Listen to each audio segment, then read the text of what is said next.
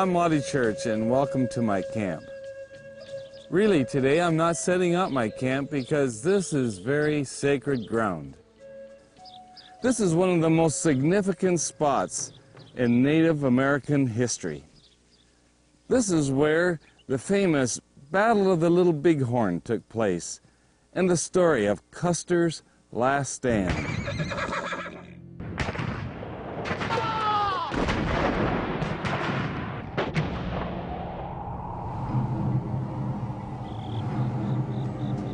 This is the actual site of the Great Battle of the Little Bighorn and the famous story of Custer's last stand.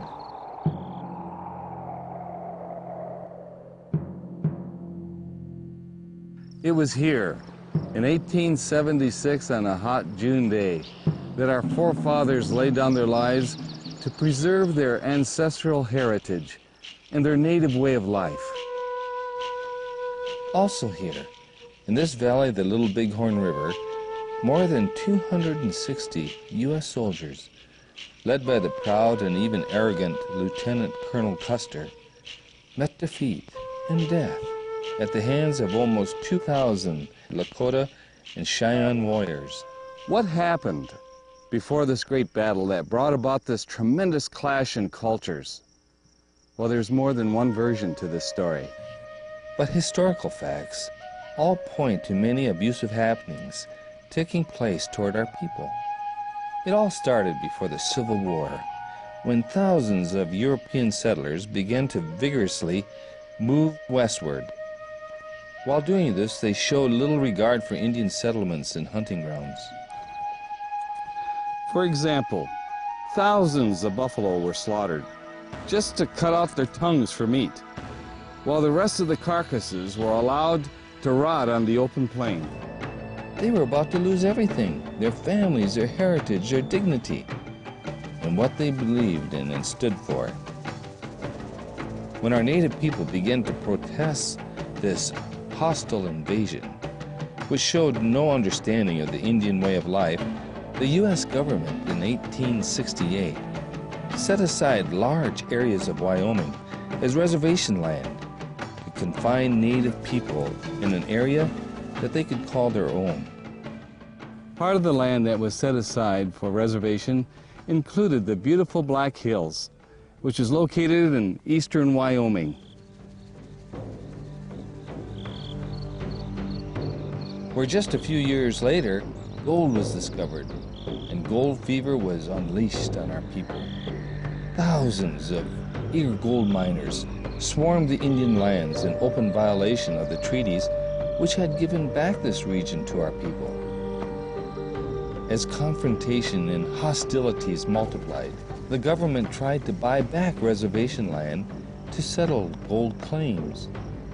But the Indian people refused to sell what was theirs for centuries. Skirmishes continued on and off the reservation over the frustration of these injustices. It was then that in 1875, laws were passed by the U.S. government that all Indian people found off reservation land were to be treated as hostiles and to be dealt with by military force. During this sad time, a large majority of our Indian people quietly left the reservation. And a great majority independently gathered farther west, here in the valley of the Little Bighorn. Approximately 7,000 encamped under the leadership of Chief Sitting Bull and Crazy Horse and other chiefs who refused to be restricted to lands that were given back to them by the government in the form of reservations and then taken away again. This travesty made them choose to want to go back to their original nomadic way of life. In June of 1876, this large encampment of Native Americans, including women, children, and older people, were spotted by the U.S. Cavalry under the direction of Lieutenant Colonel George Armstrong Custer. It was then the decision was made by those men to annihilate them all. The Battle of the Little Bighorn was really a genocide attempt. Unbeknownst to them, this great native gathering was about to lose everything that was dear and important to them as a nation.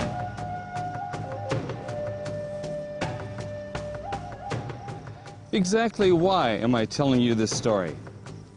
It's because it has an incredible parallel for each one of our lives today. It's a tremendous lesson concerning our spiritual warfare. You see, our ancestors here in this place realized they were facing the end. At the beginning of the confrontation, they helplessly witnessed the cavalry soldiers shooting at will into their encampment, killing men, women, and children. So, they had absolutely nothing to lose in fighting back against what seemed to be impossible odds, against a professionally trained army bearing what was then considered weapons of mass destruction. However, history now bears witness that the aggressors in this one instance met their end in the Battle of the Little Bighorn. Much like the battles that were fought right here in attempts to destroy our people, right here where I'm standing, Satan is working hard to destroy our spiritual heritage. Now, look at the gravestones marking where men fell and died in an attempt for conquest. Is it possible that we also today may be fighting on the wrong side, seeking to find success, pleasure, gain, and worldly fame? Just what is this heritage that the Great Spirit wishes to give you and me? Let me boil it down into a nutshell. God has a definite plan for your life and mine. It's a plan that brings true peace, deliverance from bondage, and offers eternal happiness. Our Creator's plan for us doesn't just provide help for a day or two, but forever. But the key is that God can only give these things to us as long as we stay close to Him, week by week, day by day, and moment by moment. He says, "Draw near to me, and I'll draw near to you. Humble yourselves in the sight of the Lord, and He will lift you up. Submit to God, resist the devil, and he will flee from you." What exactly does God want us to do in order to maintain this one-on-one relationship with Him? Prayer. That is, talking directly to our Creator as to a friend. Study.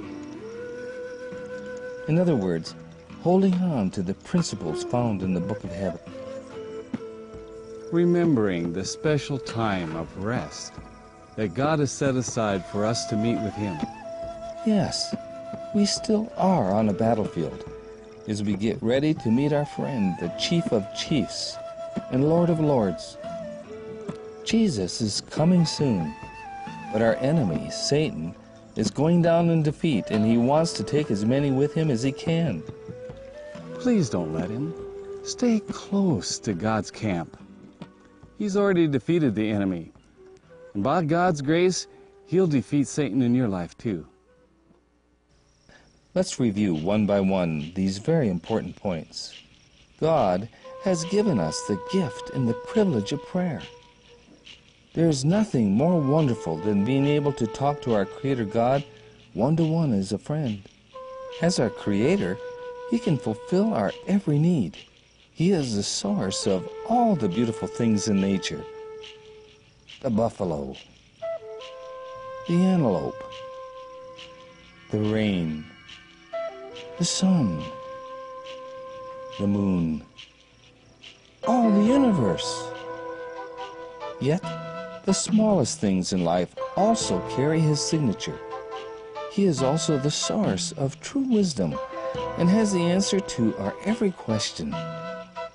The Book of Heaven says, "In prayer, let all your requests be known to God, who is willing to give us more than what we can ask or think. As sinners, our just reward is death. But Jesus, the Son of God, was willing to lay down his life for you and me and become our substitute, shedding his divine blood as an eternal treaty of peace. Only he can forgive us of our sins. How is it with you, friend? Would you like to start life anew, have your sins forgiven, and be a part of God's camp? The Book of Heaven says, "Who can forgive sins but God alone?"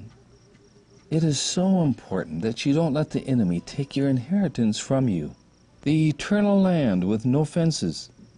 God has promised it to you in heaven. Take it. It's God's gift to you. Through the ages, our enemy Satan used religious leaders in an attempt to alter the principles of life, teaching that we must pray through priests in order to be heard by God, or that we must confess our sins to man in order to receive forgiveness of our sins. But friend, remember, only God can forgive us and cleanse us from sin and change our bad habits. The biggest reason why understanding all this is so important is that God's greatest desire is to have a one-on-one relationship with you. He wants nothing and no one to come between you and Him. He can best help us when we walk on the trail of life with Him and when we talk with Him directly as we would with a friend. The second gift God has given us as a spiritual heritage is the gift of knowing His plan for our lives directly from the Book of Heaven. In the heart of every native brother and sister is a desire to know freedom. But there's only one way in which we can know true freedom. The Book of Heaven tells us that knowing the truth of its pages is the only way we can be free. You shall know the truth, and the truth shall set you free. It also says that in this dark world with all of its problems, that the Book of Heaven is the Word of God, and that this Word is the only true lamp unto our feet and a light unto our path. It's amazing to me as I travel around our nation to see how groups get themselves into problems and into confusion when they don't take the Book of Heaven, the Bible, and the Bible only as their only rule of faith. God tells us that if we want to be wise, we will observe these principles of the Book of Heaven. And as a result, we will come to understand the loving kindness of the Lord. As we pray and as we study, we can't help but come into a close one-to-one relationship with Jesus. And I want that. Don't you? One of the most wonderful things our Creator has given to us to maintain a strong relationship with Him is a special divine date we have with Him every Sabbath day. True, we can meet with God anytime. But the Sabbath day is His special day that He made to meet just with you and me. Because it's so vitally important to God that a one-on-one relationship with Him is to be kept strong, He doesn't wish any part of His maintaining it to be changed or altered. He says, "Till the end of the world, not one jot or tittle of His laws must ever be changed or destroyed." But in the writings of the prophet Daniel, God predicted that our enemy, Satan, through the hand of religious leaders, would someday attempt to change God's times and laws. One of the most important of these times is God's seventh-day Sabbath. Remember the Sabbath day to keep it holy, says the Book of Heaven. In our study, number 5 of this series entitled Remember, we explained in detail this important date with God. Our Creator God sees the Sabbath day as so important that He's designed that we're going to be keeping it holy throughout all eternity. And it shall come to pass that from one new moon to another, and from one Sabbath to another, shall all flesh come to worship before me, says the Lord. God commands us all to remember this special time each week to worship Him. He knew we all have a tendency to forget. like a husband and wife who need to keep the relationship strong.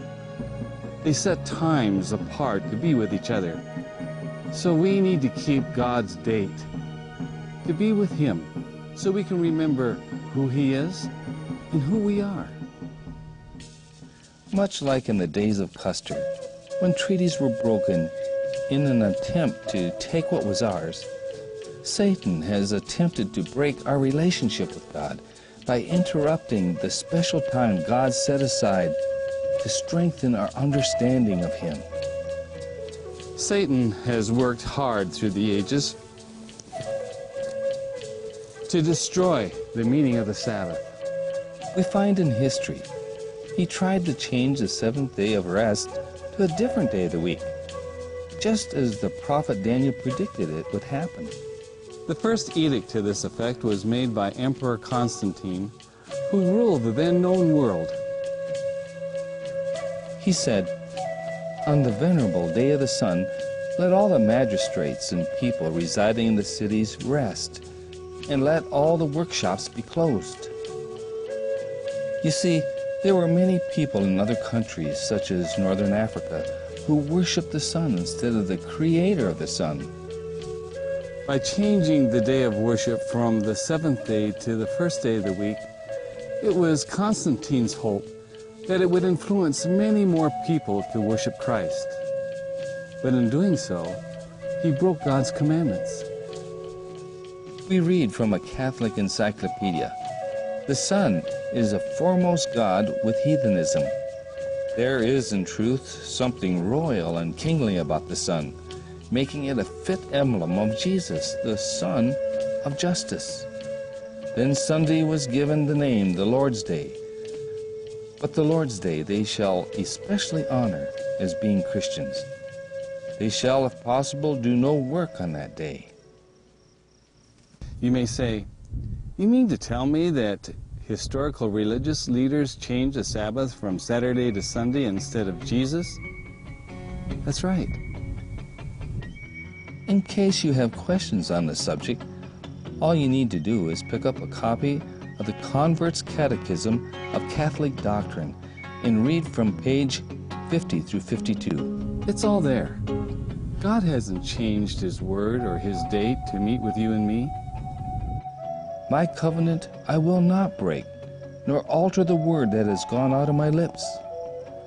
Speaking on the Ten Commandments regarding the Sabbath, the Book of Heaven says, "For the Lord blessed the Sabbath day and made it holy." No man has the right or the authority to change one of God's commandments. Our salvation and the opening of our hearts to where the Creator can come in and deliver us from temptation all depends on our acceptance and the use of these gifts that God has so freely given us. Prayer, studying His Word, and our holy date with Him on the Sabbath day. May God see you in your last stand, resisting evil and upholding His spiritual heritage, that you will be everything God intended you to be, mainly His friend. Now I'd like to have you meet Kitty Miracle.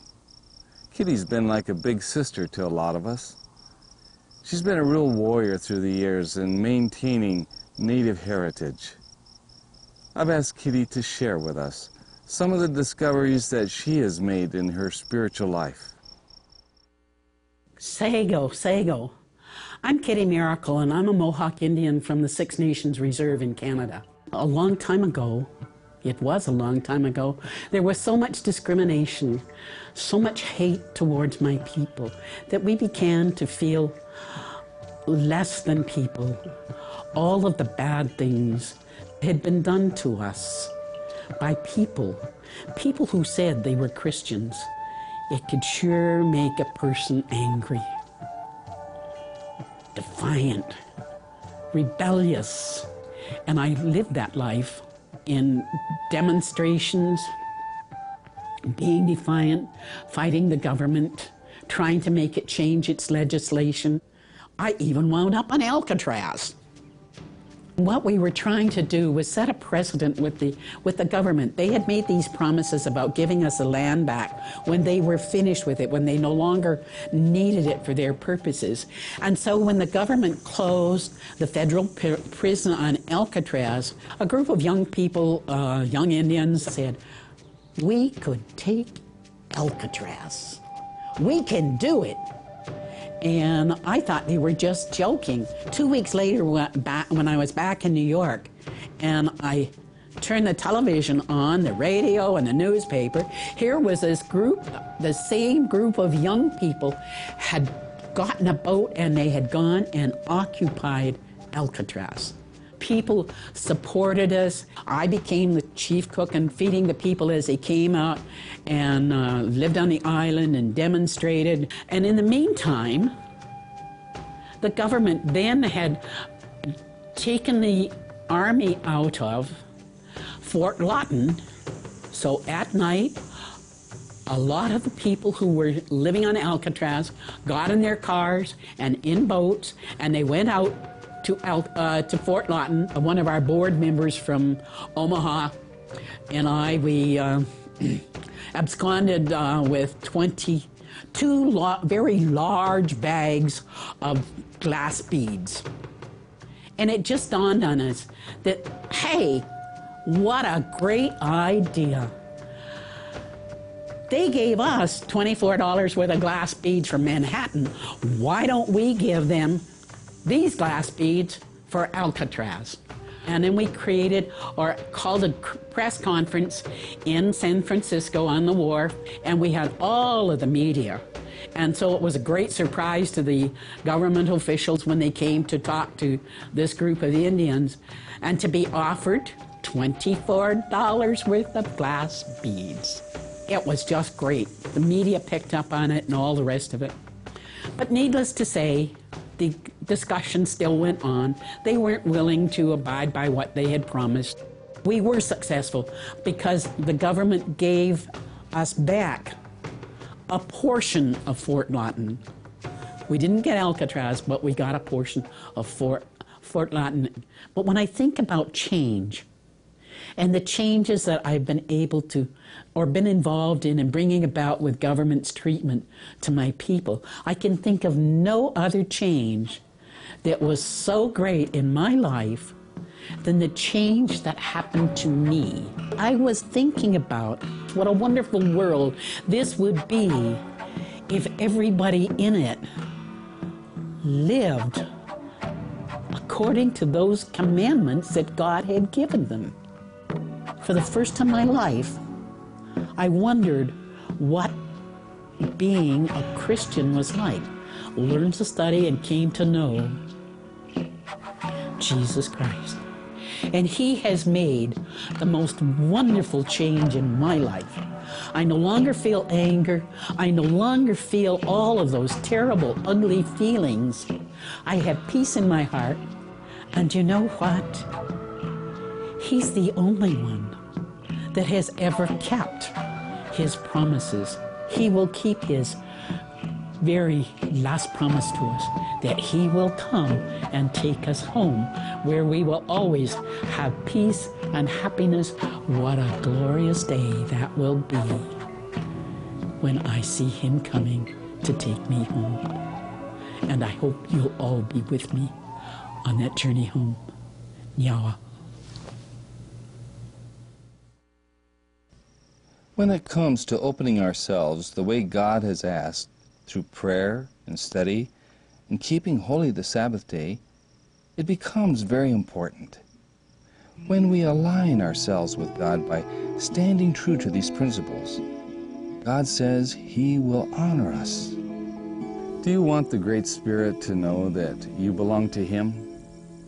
Then stand true to the principles of the great spiritual heritage that He's given you, of prayer, of study, and meeting on a one-to-one basis with Him each Sabbath day. No matter who you are or what you've done, God loves you, and He wants more than anything to prepare you for His second coming and to be with Him for eternity. There, we will know true happiness beyond our imagination.